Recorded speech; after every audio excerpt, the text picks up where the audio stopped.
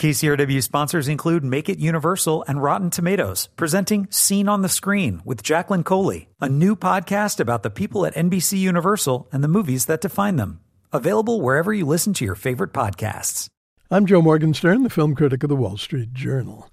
If you follow the money and how much of it the studios can squander on hollow junk, then the big news of the moment is the release of The Lone Ranger, which is worse than you can imagine.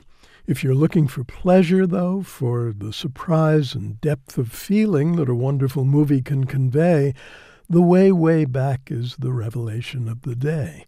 Its scale is small and its genre is familiar. A coming-of-age story in which a 14-year-old boy named Duncan must find his own way in a world of screwed-up adults. Yet the film is bursting with life and with blissful silliness along with sweet anguish, from the first scene in a station wagon en route to a beach town for a summer vacation to the last when the wagon and the young hero are headed in another direction. The Way Back was written and directed by Nat Faxon and Jim Rash. It's their debut feature, even though both men have extensive experience as improv comics. That may help explain the production's sizzling pace, as well as actors and as writing partners in features and TV. They shared an Oscar with Alexander Payne for the screen adaptation of The Descendants. John Bailey did the luminously simple cinematography. Duncan is played to perfection by Liam James. He doesn't reveal much of himself at first, doesn't talk much, doesn't smile, doesn't swing his arms when he talks.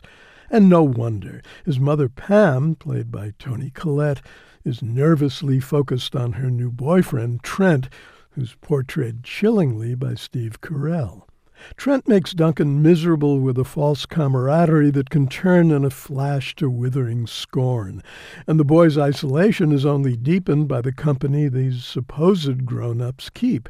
A wealthy, boozy couple played by Rob Corddry and Amanda Peet, plus a next-door neighbor, Betty, played by Allison Janney, in a sensationally funny portrait of a poster woman for bungled parenthood who's over the top and almost around the bend. If the film were nothing but a hymn to adolescent inwardness, there'd be no reason to seek it out.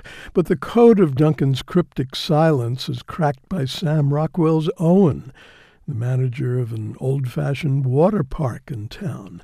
He's a 16-cylinder motor mouth with a prodigious gift of gab, courtesy of the script's boundless richness, and an unquenchable energy that Sam Rockwell deploys like a bantam Zeus tossing thunderbolt zingers.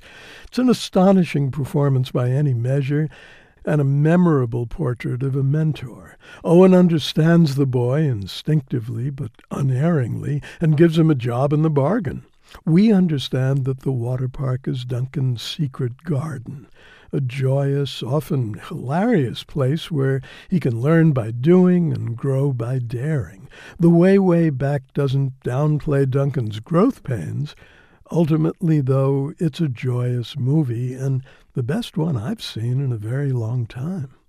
I'm Joe Morgenstern. I'll be back on KCRW next week with more reviews.